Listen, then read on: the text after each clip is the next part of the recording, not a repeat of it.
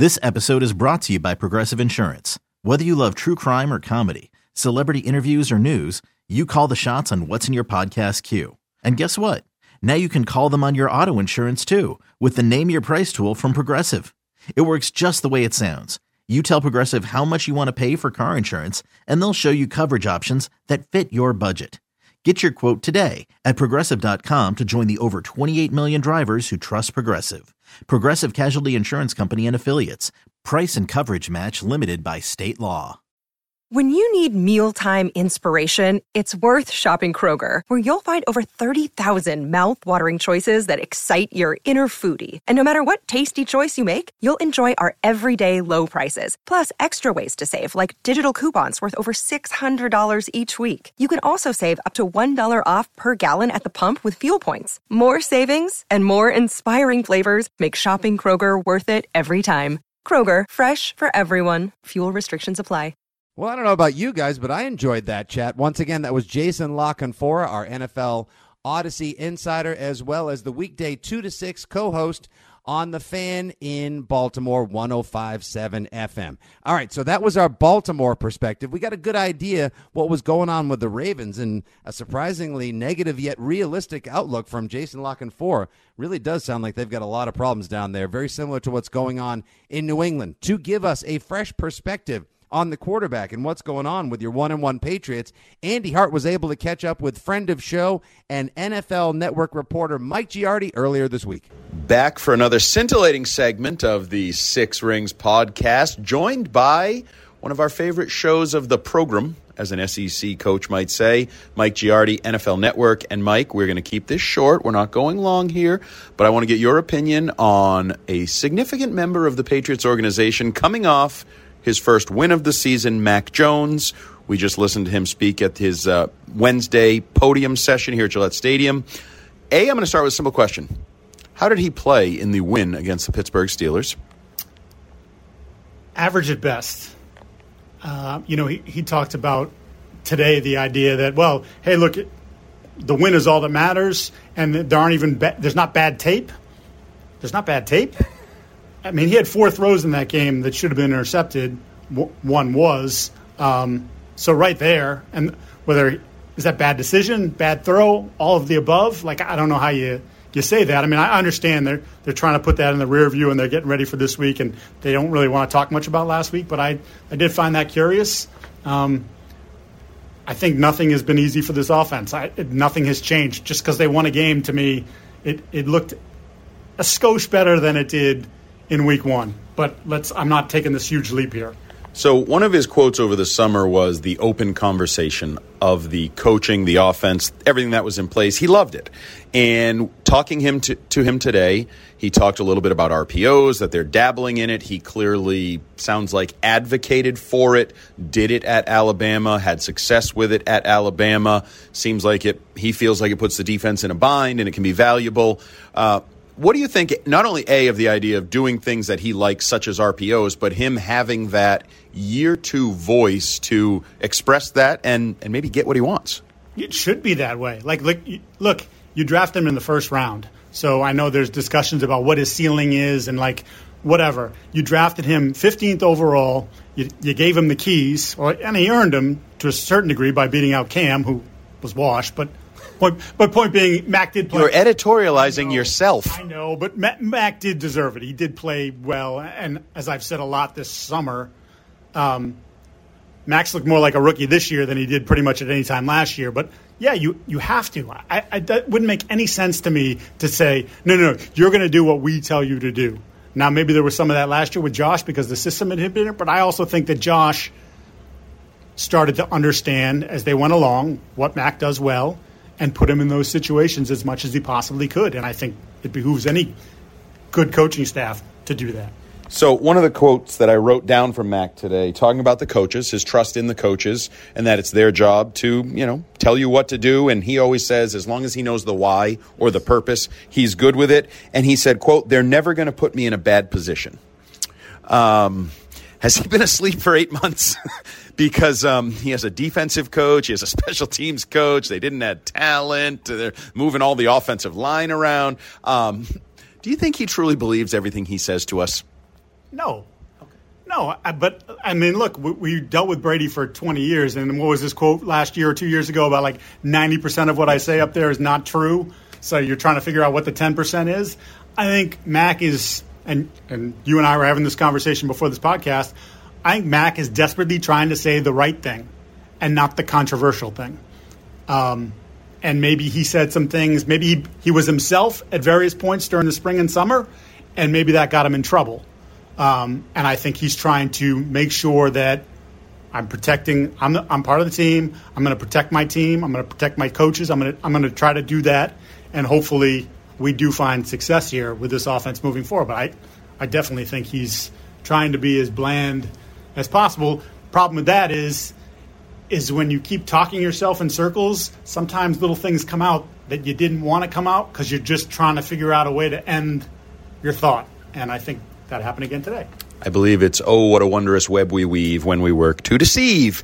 Anyway, there was an allusion today, actually, in Devin McCourty's press conference that a lot of people comment on the quarterback position who really have no right to. I fully understand that. Absolutely. I think if you ever put me at quarterback in an NFL game, I would quite literally poop my pants with people rushing at me, guys crossing all directions. I think it's a taxing job. And that doesn't even go into what you just sort of alluded to, like you're the face of the team. You got to say the right thing.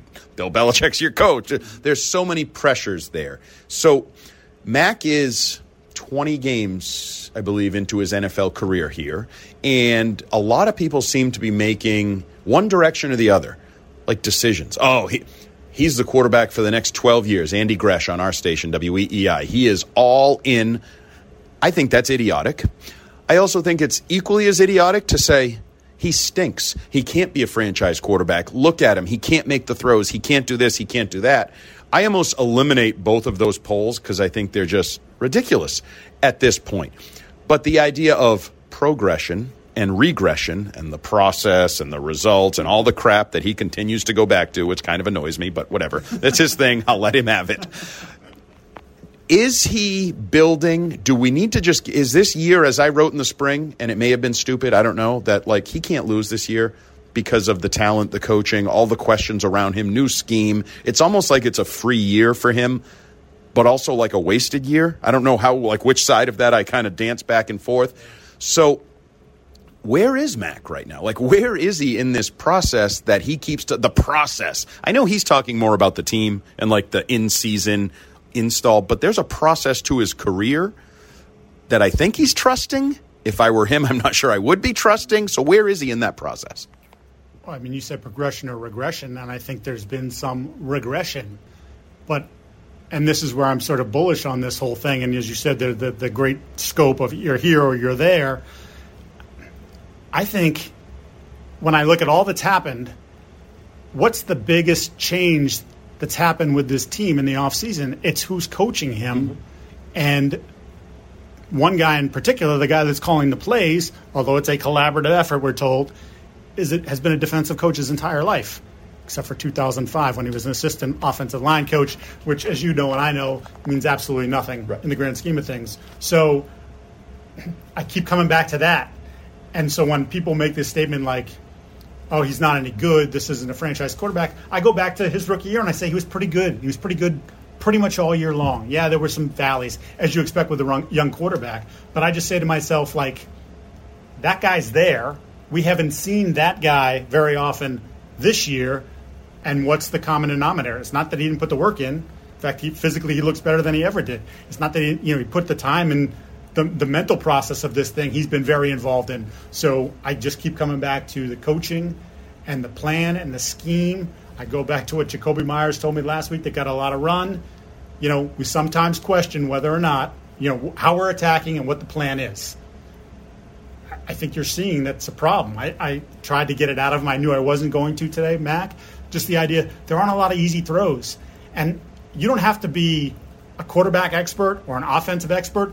If you're watching the other games that are on TV and you're watching whether it's the Bills, the Dolphins, hell, even the Titans who got their butts kicked, there are some throws that Ryan Tannehill got to make in that game. They're easy throws. Pitch and catch, 10 yards, simple as can be. How many simple throws has he had in the first 2 weeks of this season? A couple crossers against Pittsburgh.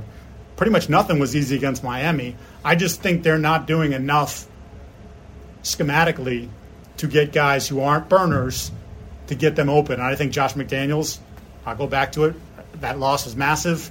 They miss him. And I think you see it on Sunday when you're like, how come guys aren't open? How come every throw has to be, there's a guy, it's a tight window. Almost every throw is a tight window throw. It's crazy. And that was kind of what I wrote this morning on our website is Mac and the Patriots don't measure up right now as expected. Like, this was obvious. We all if you were an objective person this offseason and said, oh, Josh McDaniels left. Oh, wait, excuse me, they replaced him with who? Like Matt Patricia and Joe Judge. What did they do to upgrade the offense? Well, they brought in Devontae Parker, and he's had less separation than anybody in the sport of football for 2 straight years. Like, wasn't this all sort of predictable and expected? And that's where I get in the Mac kind of has a free year here. It's not really on Mac. But the flip side of that, I will say, is 2 things. One critical, and one, it's not really his fault. It's the idiots in the media. Everybody, oh, my God, he worked with Tom House, and he's going to add RPMs. He is going to be chucking the ball. He's going to be effing whizzing that thing down. And he's not. And now everybody's like, the arm doesn't look stronger. Did you expect it? Did you honestly expect? Arms don't get significantly stronger. They get incrementally, where if you're Tom Brady and you play 23 years and you go up 1% a year, well, that's a lot of percentages over the span of 23 years. But you're not going to go from Mac Jones last year to, what, does he look like Josh Allen? Was that thing effing whizzing down there? No, that's not going to happen. Right. The flip side of that I do blame Mac for is I don't think his accuracy has been very good early in the season. And I'm sorry, but if you don't have the legs and you don't have the howitzer, and I'm supposed to think you're going to get by on your reads and your accuracy, well, if you don't have the accuracy, then what do you have? And that would be, I'm not making grand, proclamations. My biggest concern this year, and maybe it's his head. Maybe he's thinking too much and not just playing and throwing it. But I think his accuracy has been kind of suspect to start the year in 2 games. And that's why I keep coming back to I just keep saying he doesn't look comfortable back there. And people are like, well, it's the offensive. Well, he was protected fairly well on Sunday. Hit 3 times, I think, in the game? If you're going to drop back that many times and only get 3 times, that's not too many quarterbacks get that in the league. I don't know that he's trusting what he's seeing. And I keep coming back to last year, he trusted what he was seeing. And he had somebody in his ear that had been doing it for 20 years and is good at it in Josh McDaniels. And now we don't know if Matt's going to be good or not. We don't. I'm not one to, and I've said this all along, it's easy to rip them.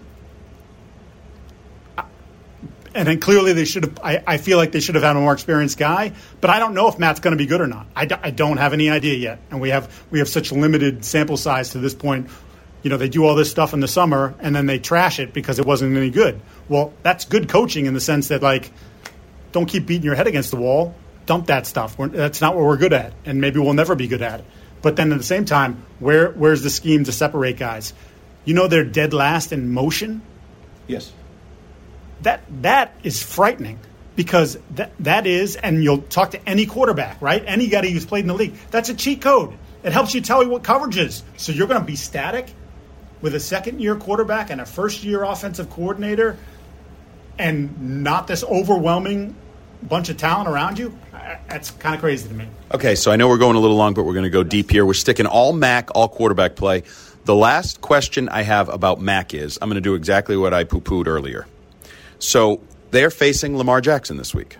5th year, first-round quarterback, doesn't have a contract, but not because the team doesn't want him and he doesn't want the team. Little different layer there. But that's a road the Patriots are going to have to go down. So do you have a crystal ball? Yeah, sure. Okay, crystal ball. Your Mike Giardi crystal ball. You can see it behind you on your NFL Network TV appearances. I'm sure it's there somewhere in the Giardi household. A few years from now, will we be talking about a multi-$100 million extension for Mac Jones, or will we be going down the road of they're still looking for a quarterback? Totally, I'm telling you, this is unfair to ask you. I'm fully admitting it's unfair, and I think Gresh is an idiot for saying he's all in on him, and the idiots are saying they're all out on him, like Scheim, our co-host. But if I made you say 51-40, 50-50 fault, make it a Devontae Parker 50-50 ball, are you coming down with Mac is staying and Mac's getting a new deal, or they're looking? I'm going to trust what I saw last year over what I've seen thus far. So I'm going to say yes. I don't think he's going to be the highest paid quarterback in the league. But, yeah, I think – I can guarantee he won't be here if he wants to be the highest paid quarterback in the league, but that's a separate topic. And how about Belichick sort of stirring the pot? Like, what kind of money is Lamar Jackson going to be making? And that's where I wanted to go next. I found that as interesting as anything today. And I do wonder if Bill looks like – so he makes that little lighthearted. He's been a little different this year, throwing out little quips and maybe a little more comfortable. I don't know why. Maybe as he gets older, he's like, well, I might as well enjoy this. It's almost done. So just to bring to everybody's attention, I heard it a little differently than it was in the transcript, but it was basically wait till we see the contract he gets. To your question, has he answered the questions about being able to play in the pocket? And I think Bill's insinuation is he can do it all, so just watch what kind of money he gets. Which I thought was interesting to bring up another team's quarterback, money, finances. I'm sure they loved it. But... And he's having a great year. He bet on himself. He's 6 touchdowns, 1 interception, 75-yard touchdown run, doing the whole damn thing. He's answered the questions for me. I'd pay him now. I was a little dubious. I'd pay him now. But he's also fluffing up the guy who's going to continue to set the market for where quarterback contracts are going with Josh Allen, Patrick Mahomes, Kyler Murray, Deshaun Watson, if you include or don't include. I know that's kind of a sticking point with teams, fully guaranteed. Like, why do you think Bill did that today, other than just having fun? And does he even care? Like, has he reached the point where I have this whole theory, quick side note. People cut me off in traffic. I say, in a few years, don't do that. I plan on getting a dually, those big pickup trucks with the 2 wheels in the back and a brush guard in the front, and I'm just going to drive through people that cut me off until they take my license away. I don't know if it's 70, 75. I've told my wife, and she's on board with the plan. Has he reached the point where he's driving a dually and he doesn't give an F and he's just driving, saying whatever the hell he wants? Why'd he do it? Yeah, and look, I think, he gave us this opening salvo, as he always does when they get it. But, like, the ownership starting from above and the general manager and the plan that they have. But they've been a competitor. And he and Harbaugh have butted heads at times, obviously, famously, the playoff game with the different formations and all that. I think he likes to zip people. And to that point, maybe that is like, I don't give a crap anymore. Like, I don't care whether you like me or you don't like me. I don't care if you talk to me at the owners' meetings or the coaches' meetings. Like, who cares? What do I need you for? I don't. I got all these rings, and I own all of Nantucket. Like, I'm good. I don't really give a damn. Okay, so as we wrap this up, I know you don't do predictions, but give me a tone-filled preview of the game from your perspective. Some of the keys to this football game between the Patriots, 1-1, the Ravens, 1-1. So same record, same team, same chances to win. Why is he shaking his head? No, because Baltimore had an epic collapse, in part because of injuries, in part, some coverage stuff. And I think once it started to roll, I think they turtled a little bit. So to Harbaugh's point after the game is like, what happened now is not the story. The story is what we do from here. And I trust that program. I've trusted that program for a long time. So I think they'll be mentally in a better place. And I think obviously they're not going to fear the Patriots receivers like they had to fear that they're going to go over the top of them as they did in that game. I think when I look at their offense, they haven't been able to run the ball, Baltimore. I think if they can continue to be one-dimensional, that certainly would help.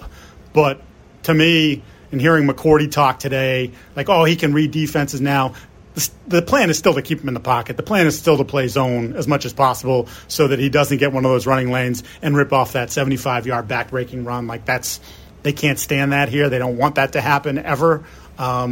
So can they keep him in the pocket and prevent him from doing damage with his legs? And that's not just running and picking up that 15, 20, 30 yards, but that's also just continuing to run around and then finally, like, I can't cover this guy for 8 seconds, and Devin Duvernay is 10 yards behind the corner. So those to me are really important factors. And then lastly, just from an offensive standpoint for the Patriots, like, they have to find more. There just has to be more. They got to find more plays there. Everybody's feeling good about. They had a good drive to start the game, a good drive to start the second half, and a good drive to finish it. They scored 17 points in the game, and 7 of them came off a gift from Gunnar Olszewski's face mask. He took over the ball on the 10-yard line. Like, so 7 points in the opener and really 10 in this last game. Like, you're not holding Baltimore, I don't think, under 20 points. So can you find a way to get some plays? As loyal listeners of the Six Rings pod know, that's Mike Giardi, NFL Network, and that is the first and what I hope will be weekly Andy Hart one-on-one interviews from Gillette Stadium for various members of the local media. Some will be friends of the show, like Mike Giardi, Paul Perillo, maybe Mike Reese. Others may be people that don't really like me. That might be fun, too, if I can talk them into doing it. But we're going to try to do weekly interviews with beat writers from Gillette Stadium on Wednesdays. If you want to subscribe to the Six Rings podcast, do it on your favorite podcast app. Odyssey is the preferred app for us, obviously. If you want to contact the show and say Mike Giardi's the best guest we have or worst guest we have, it's at Six Rings Pod on Twitter or sixringspod@gmail.com. Well, listen to this podcast, just chock full of perspective, analysis, and insight. You can't get it any better anywhere else. Nice job, Andy, catching up with Giardi. La Canfora was tremendous.